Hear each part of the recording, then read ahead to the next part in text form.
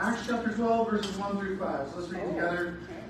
And there's some Bibles on your table there as well. So and if you're able to go and stand with me for the reading and the honoring of the Lord's word here this morning.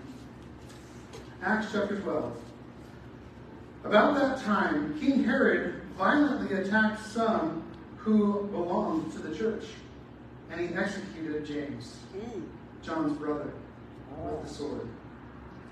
When he saw that it pleased the Jews, he proceeded to arrest Peter too, during the festival of unleavened bread. After the arrest, he put him in prison and assigned 4 squads of 4 soldiers each to guard him, intending to bring him out to the people after the Passover. So Peter was kept in prison, for the church was praying, but the church was praying fervently to God for him.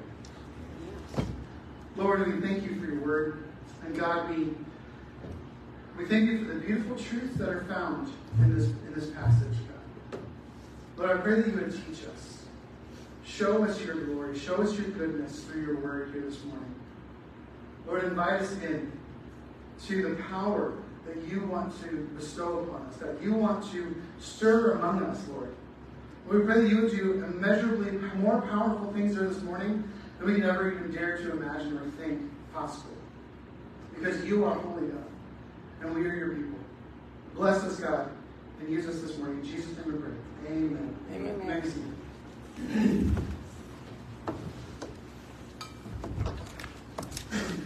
So, I don't know if you can really tell this from there, but I got quite the sunburn yesterday. Nice, bud. Oh, wow.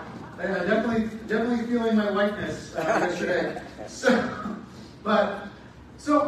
there's we always have a crisis, sometimes in our lives. Let's see, how do we respond to crisis? The things with sunburn. I remember when I was a kid, I think I was in junior high school, we went to the beach, because I grew up in Southern California. We love you anyways. You're fine. I don't say that too loud here. You still love it. But when we went to the beach, and I think I put lotion on in the morning, but I didn't reapply. Key phrase for a white kid in the sun, reapply. Yeah. And I burned to a crisp. Burned to a crisp. It was horrible. Like, we brought my parents even brought out the vinegar and doused my back with it. We did the aloe vera and everything on it. And it's still, I remember one time I put it on a silk shirt because it was nice and light. But it was the time when all the blisters were breaking. And because it was blistered, it stuck. Thanks for that. And I had to rip it off. Yeah. Great picture, I know. No I worries. didn't really think, my thought was I never really thought to pray during all that. You know what I did decide to pray? I did decide to pray. And in some sort of crisis was when my dad went to the hospital. And was in a coma for a month and a half. Wow. 2016 is about seven summers ago. Actually, right about this time, 7 summers ago. We were in Texas, wondering if my dad was going to walk out of the hospital. Doubting that he would.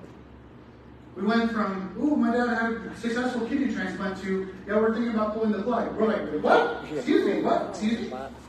And for about 2 months, it was almost daily, if not every other day, kind of updates on Facebook. Here's how you can pray. Here's how you can pray. So all of our Facebook community. At that point, I had about 2,500 to 3,000 friends on Facebook. And I was just blasting out, getting as many people as possible to pray for my father and for my family. We were in crisis. We were in suffering. And we were inviting the church in to pray into the situation. And it's amazing to me how powerful, these little Christian cliches that I kind of mock or sometimes say tongue in cheek, how powerful they become in terms of crisis and in suffering.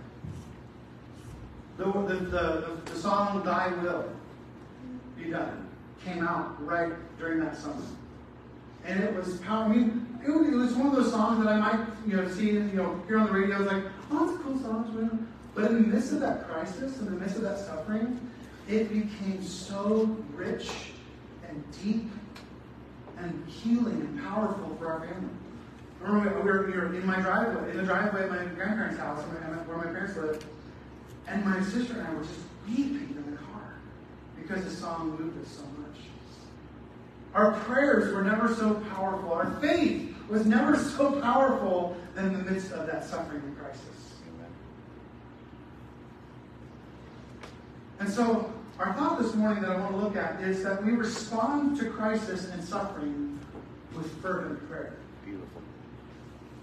We respond to crisis and suffering with fervent prayer. When the crisis breaks out, when the suffering breaks out, when the enemy lashes out at us, maybe our body or our mind or our spirit or our heart, our emotions, when the enemy lashes out to destroy us, to hinder our faith, to harm us physically, to oppress us, we respond with fervent prayer. We run to God. Run to Him, not run away from Him and wonder where He was. No. In the midst of a crisis, the number one thing you want to do is go closer to the one who can bring healing, who can be your support in the midst of suffering and crisis. We don't want to run away. Running away is the worst thing that we could do. Oh, where was God when that happened? Where was God when this person suffered? Where was God when my relative died? Where was God when I was being persecuted? Where was God? Where was God? Where was God? Why God? But why God should always draw us closer into His arms. Amen. Because He's the only one that can give answers. Truth. And if He doesn't give answers, He'll give us His presence. And His presence is better than understanding. Amen.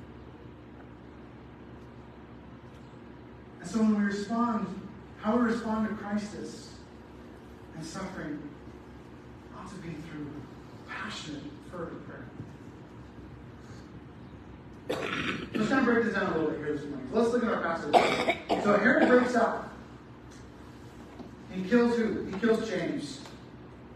This is James, the brother of John. If you remember from the Gospels, that James and John are the sons of Zebedee, the fishermen. Yep. Okay. And these brothers left everything when Jesus said, "Hey, come and follow me. And I'll make you fishers of men." He left his father. They both left their father and went and followed Jesus.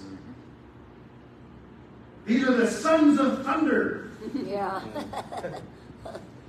This is John. So John, the guy who wrote the book of John, the three letters, and one, John 1, 2, 1st, 2nd, and 3rd John, and the book of Revelation. This is his brother that was arrested and executed with the sword.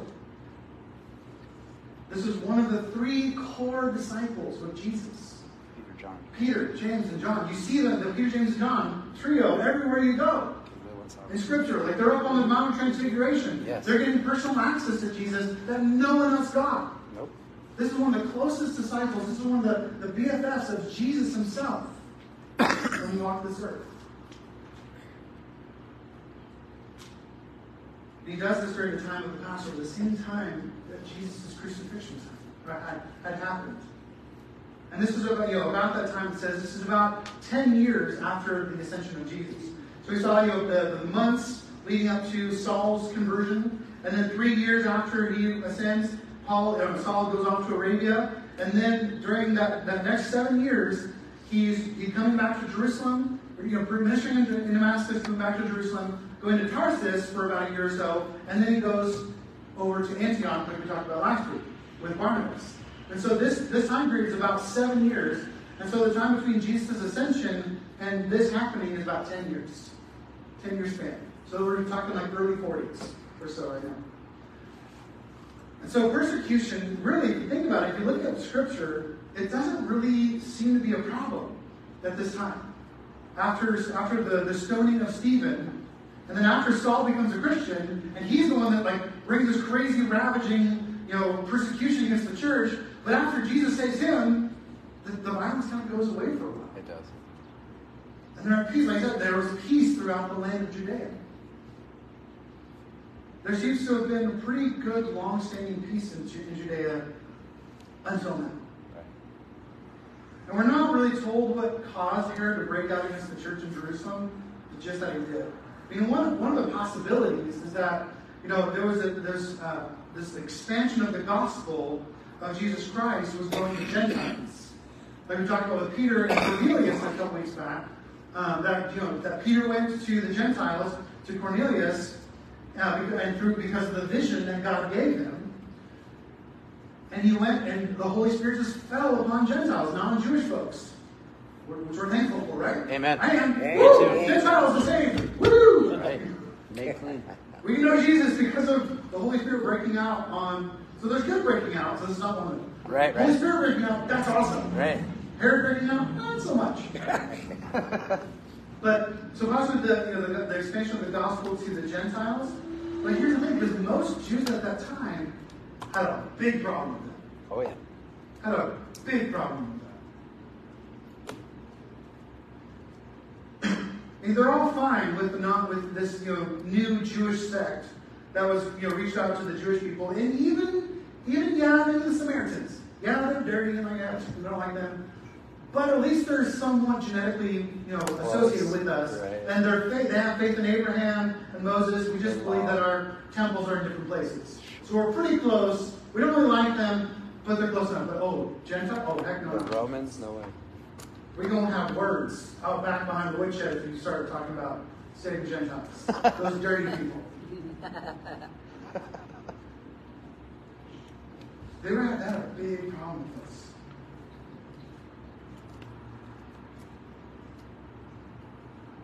Well, the church reaching out to Gentiles may have been increasing the population within this new Jewish sect that started to create this confliction, especially because they weren't necessarily requiring circumcision. Right. They're okay with the Gentile proselytes that would come, they would get circumcised, follow the whole law, we'll get to in a second, and then become a Christian. But when they jumped it and they didn't follow the Jewish laws or follow the Jewish customs, even circumcision, as something basic as that, they had a big problem with that. Should have. That they were just welcoming Gentiles in without any sort of Jewish lifestyle change.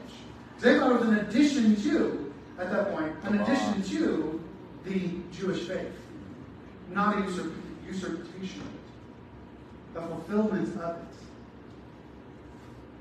Which I always wondered, how is circumcision a sign? I mean, who's going to see it?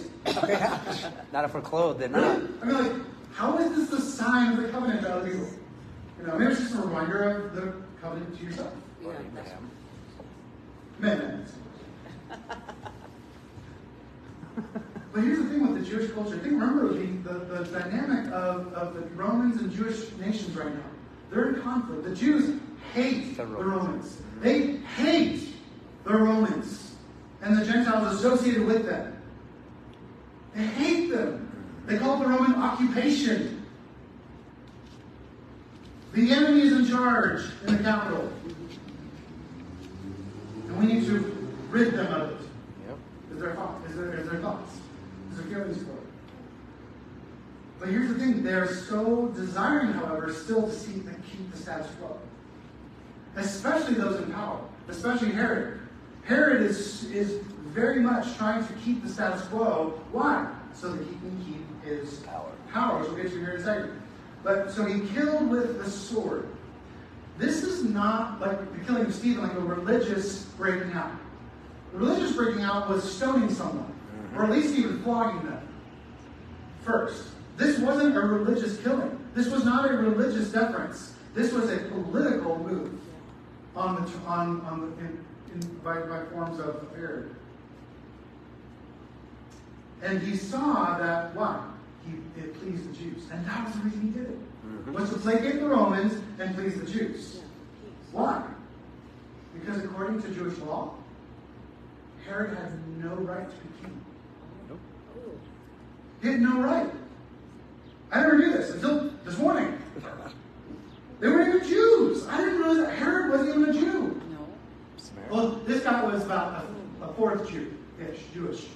Right? So he was so Herod the Great, way back when Jesus was born, Herod the Great was a Gentile. He was a Gentile proselyte that married a Jewish woman. Ah. So his son, Herod Agrippa, who was the one who that Jesus died under, Paraded him around.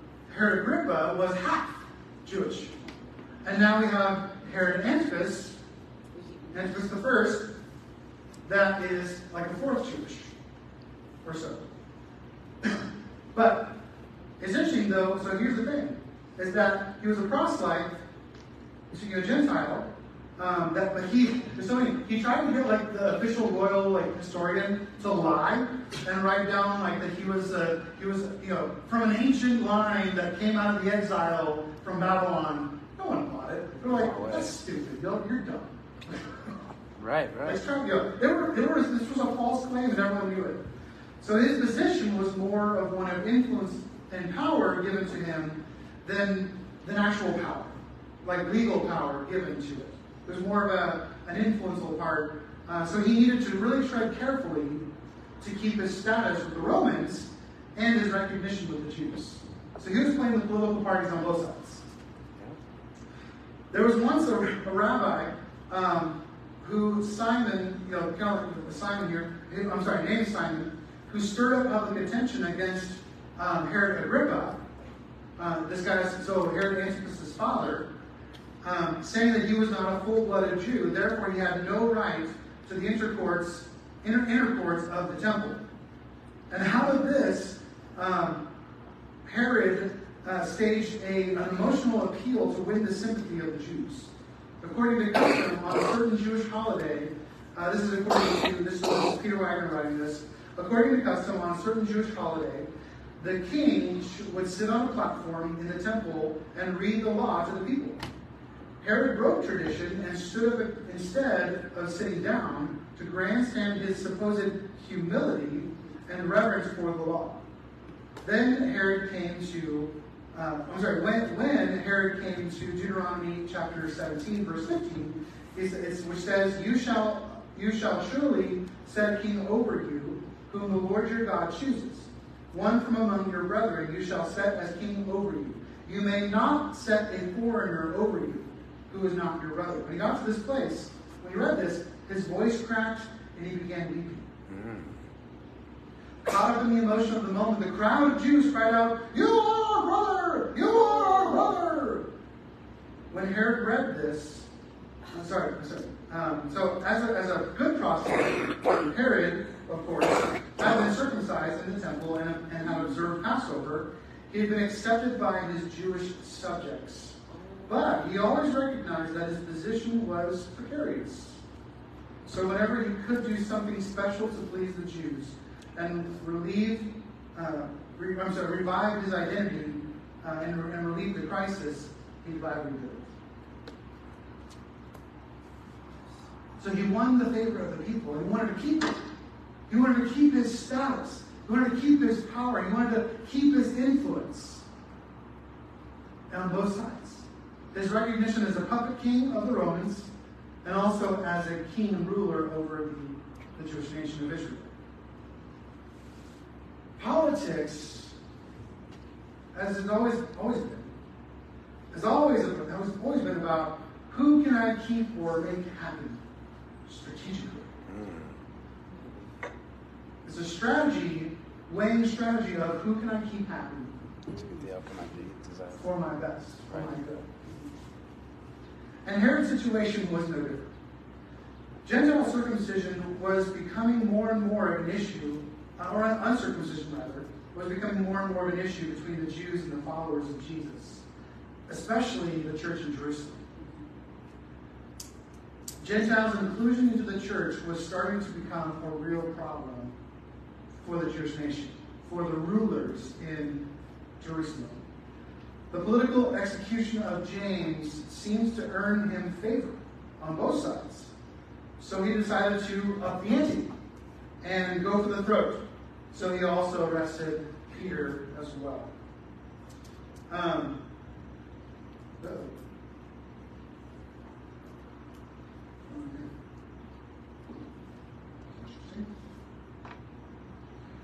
But anyway, we're reading about Herod Antipas because it's not working on this slide. Is all of this really out of character for him, though? And think about it. His spiritual lineage, the bloodline of Herod Antipas I, was full of bloodshed. Think about his grandfather. Think about it. His grandfather, Herod the Great, Killed all the firstborn. killed all the children around Bethlehem and Jerusalem during that time when Jesus was born, in order to try to wipe out this new Jewish king. Messiah. He had blood of children and babies on his hands. Nasty. He was filled with bloodshed. He would kill his sons if he thought that they were a threat to his empire. Right? His own family was afraid of him. Everyone in Jerusalem, which is why I believe that they were still honoring him as king, because they were still afraid from the time of his grandfather, and he had created a culture of fear in Jerusalem and all of Judea. There was a spirit of fear that took over the entire nation. What do you think drove them to kill Jesus? Fear. Mm-hmm. Fear. Of being wrong religiously of God, but also of creating an uprising against the Romans. Both directions, they saw him as a threat, and they were afraid for their lives. They were. They were afraid of their livelihoods and their nation. Like Simon, there was a group of rabbis who were questioning the legitimacy of Herod Antipas the first here. They were questioning his kingship. But he had them all arrested and executed because their teaching did not please him. His father, Herod Antipas, had John the Baptist beheaded.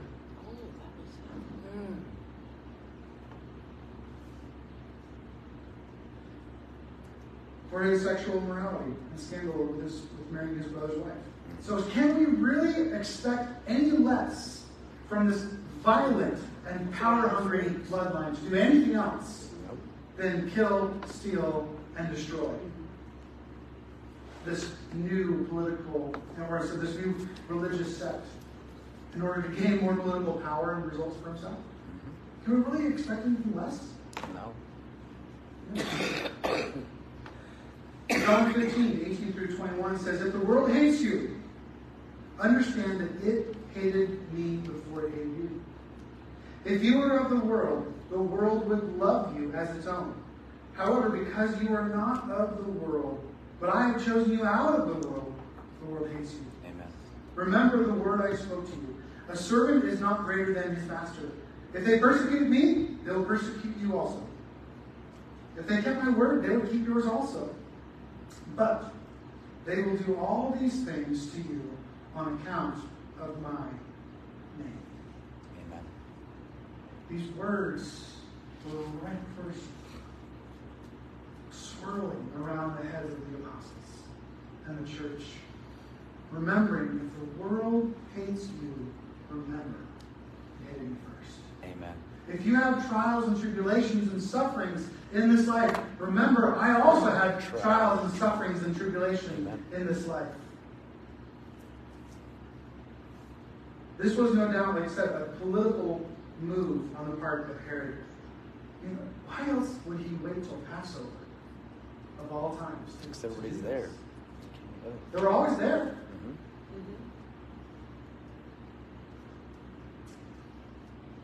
There were why? Because there were lots of Jews in Jerusalem To witness it. to observe and to see his power.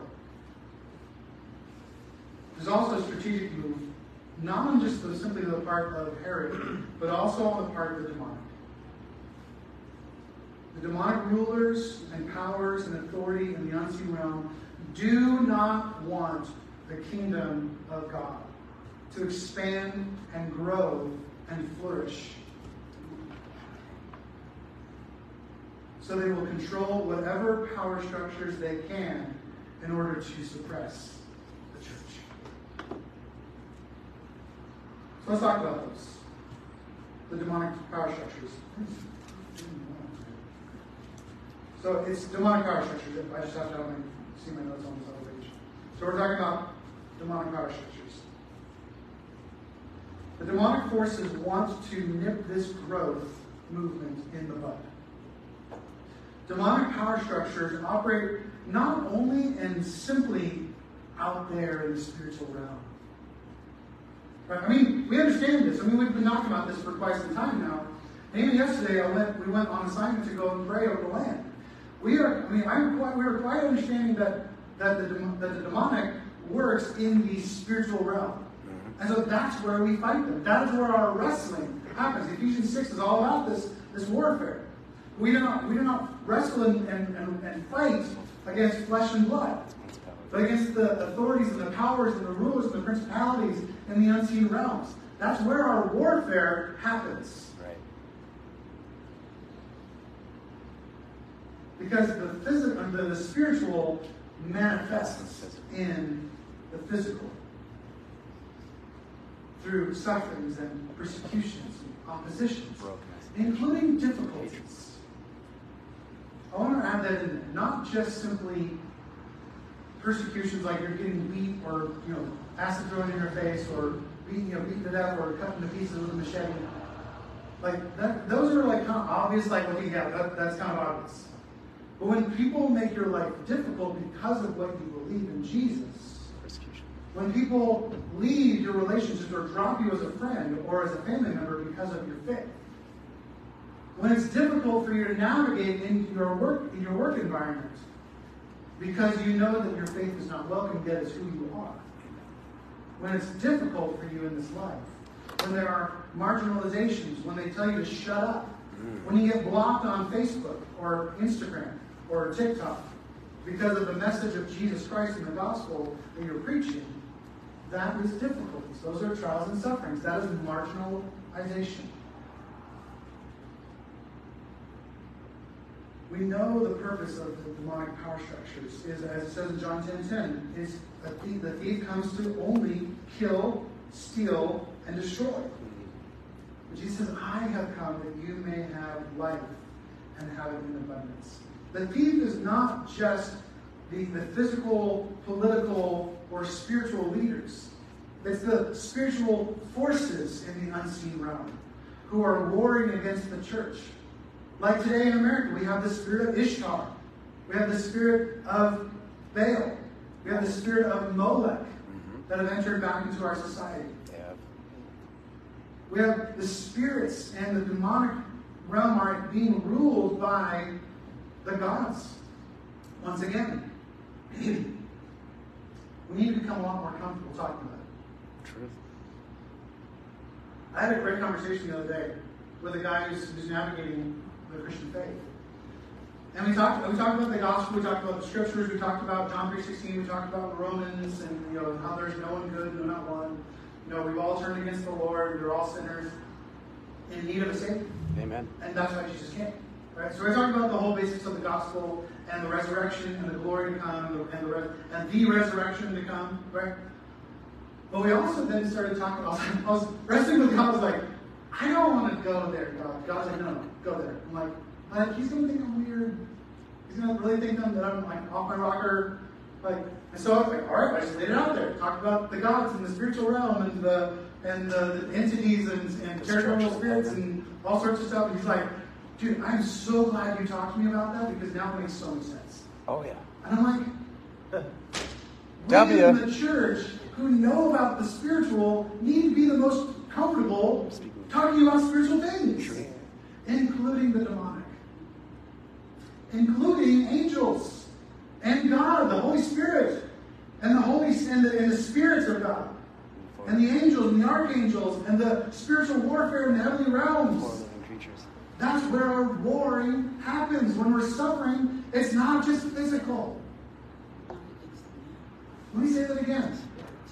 When we're in trials, suffering, opposition, difficulties, it's not just physical.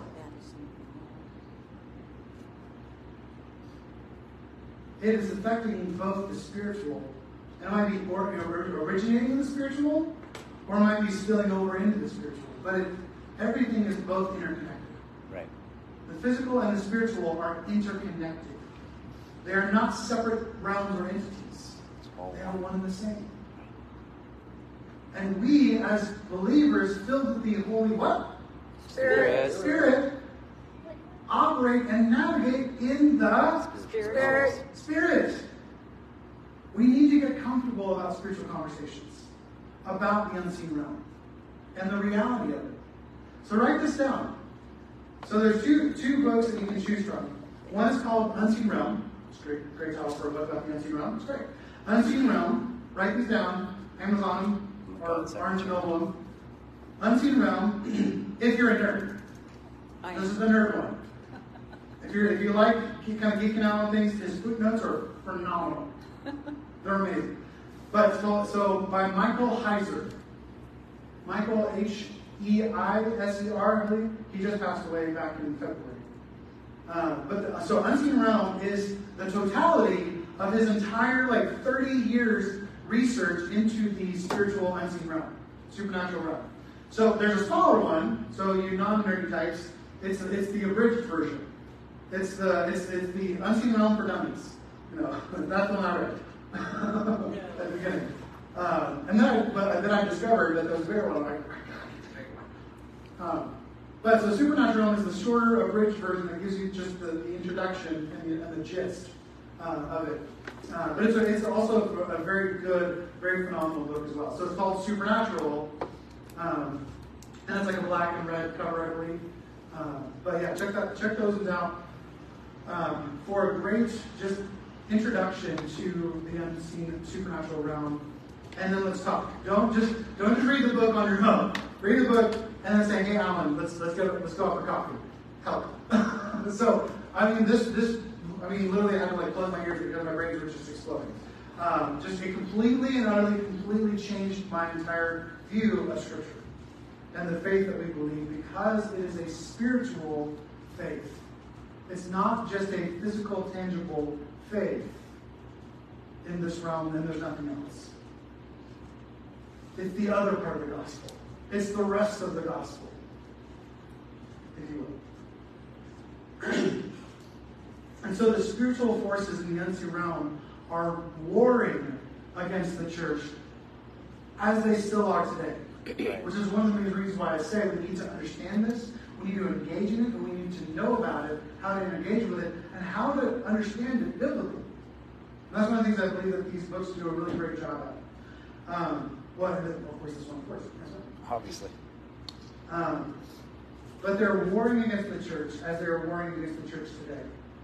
A massive spiritual warfare is building now behind the scenes, as Herod would allow for the word to spread of the killing of James and the imprisonment of Peter during the Passover and Feast of Unleavened Bread. He was letting the word spread so that he could make a spectacle about killing the leader of this church. Mm-hmm. After the Passover is done. Herod took extraordinary measures to ensure the possession of Peter. Look at our passage here. He says that he used 4 squads with 4 soldiers each. And he was bound with chains between 2 of them. And it says in verse 6, which we'll get to in a couple weeks, ensuring that he would not escape. Why? Because Peter was slippery.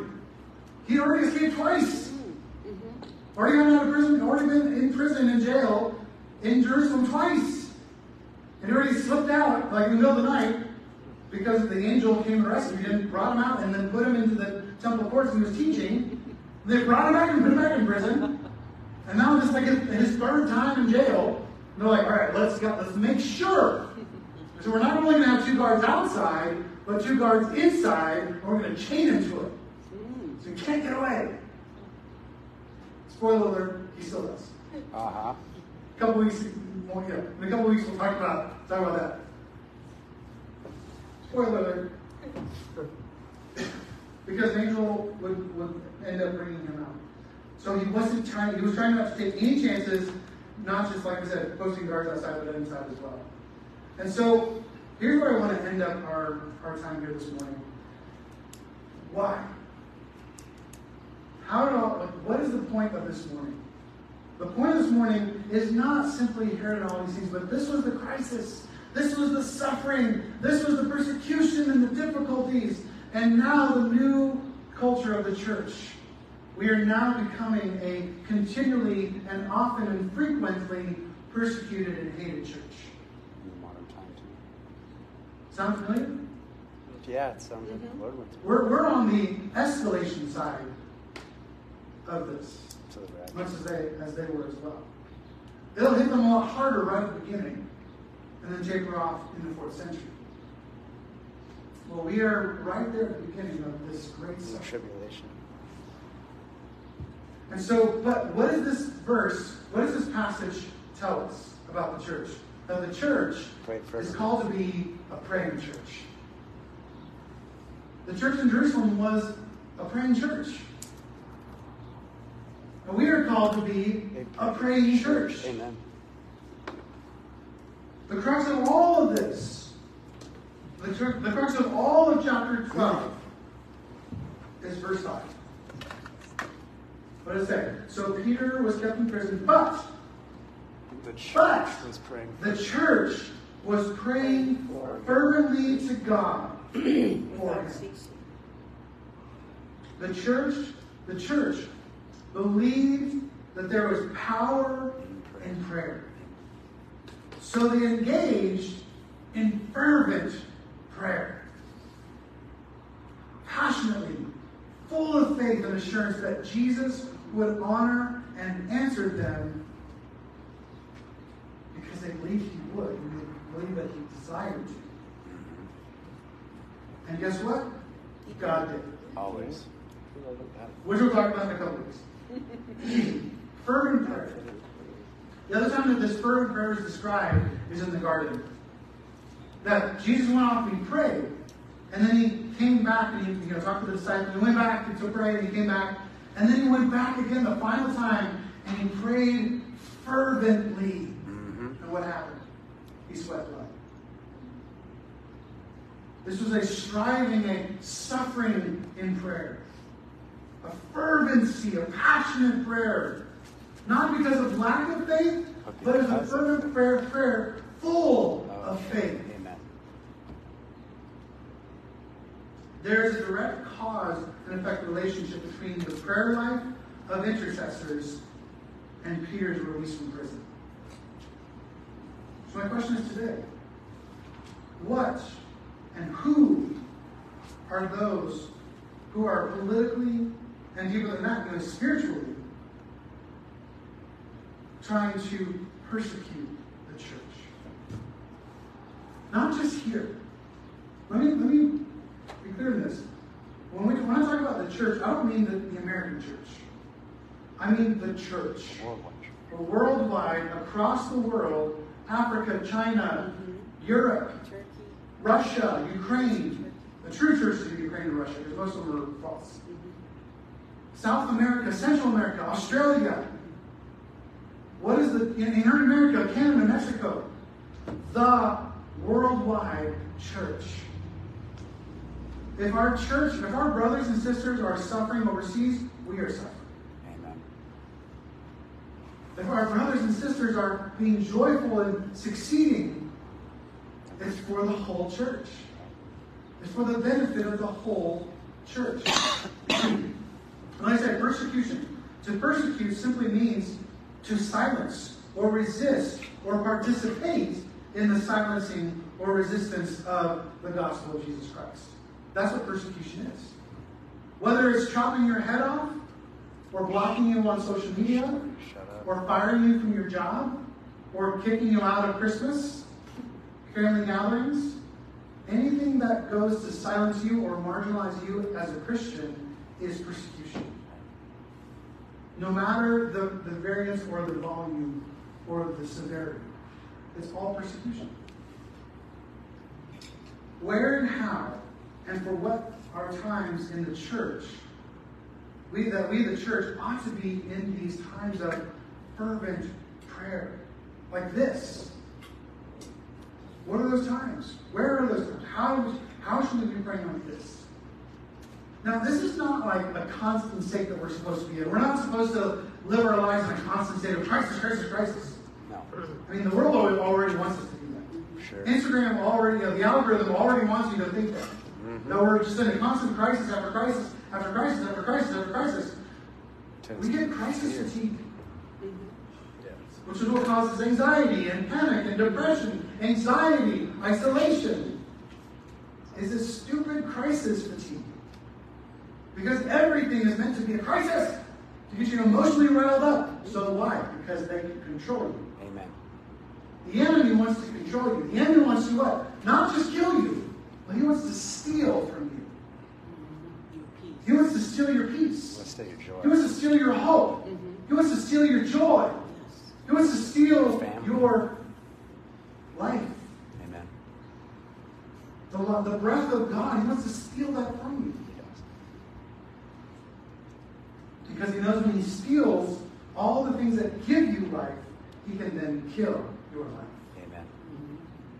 And to destroy all the works that God wants to do in each other's life and in our region.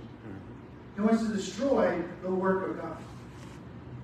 How does he do that? By destroying God's work in you.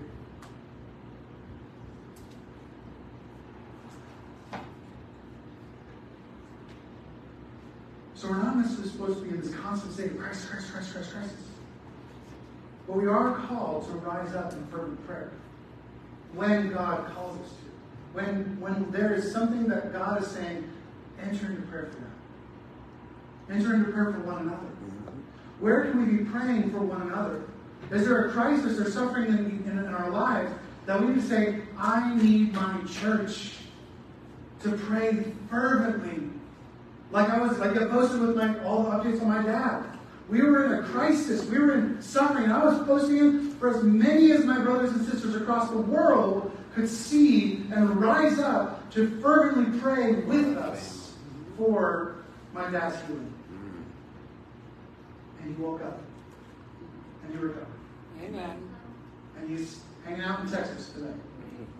Probably going to church right now, First Baptist Dallas. Although they're probably going to lunch now. The truth. They're a little ahead of us. So we respond to these things, to crisis, to suffering, to the trials of life, to the persecutions and the oppressions, to the difficulties of life with fervent prayer. We don't run away from God, we run toward God.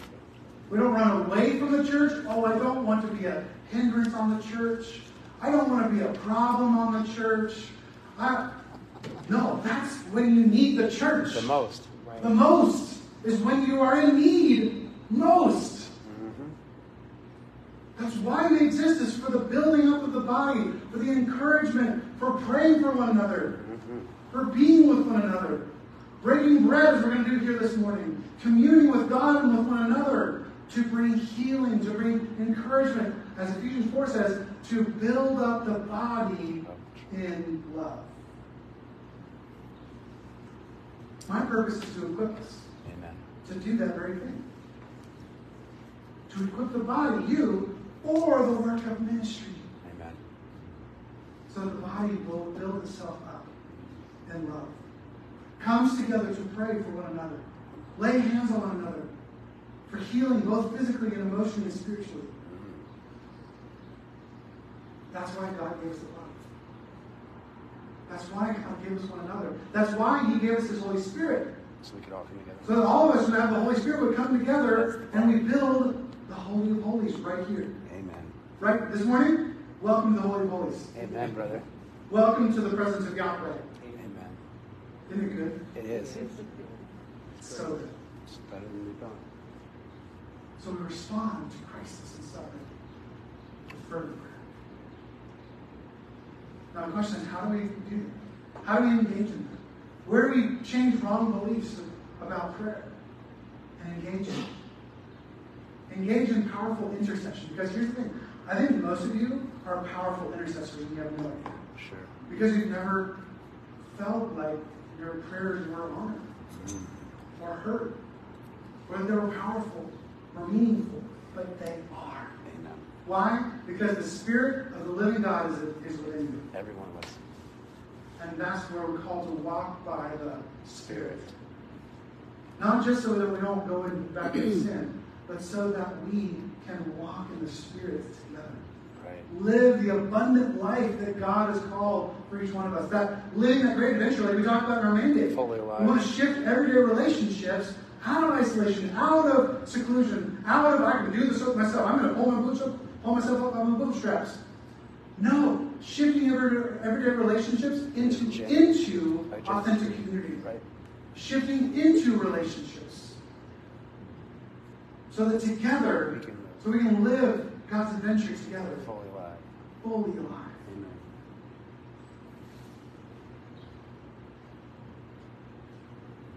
So what does it mean for us to pray together fervently, to build the body, and to see God's kingdom come on earth as it is in heaven? Amen. Through our fervent prayers, because of the power and the dwelling of His Holy Spirit Within us. here. Right. Let's discuss that this morning. I'm going to close in a word of prayer, and I'm going to put a few questions up on this. So let's pray. Lord, we thank you so much for this morning. We thank you for your word. And God, we thank you that you hear your church. You hear your saints. You hear our prayers, Lord. You hear us. And you honor us. You bless us and you answer us. And you give us your presence.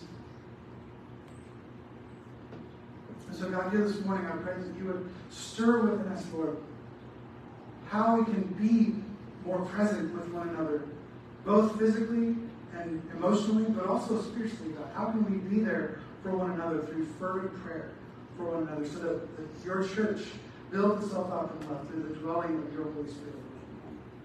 Teach us this morning. Encourage us, uplift us, and send us away from this place in joy and peace. We thank you, Lord God. In Jesus' name we pray all these things. Amen.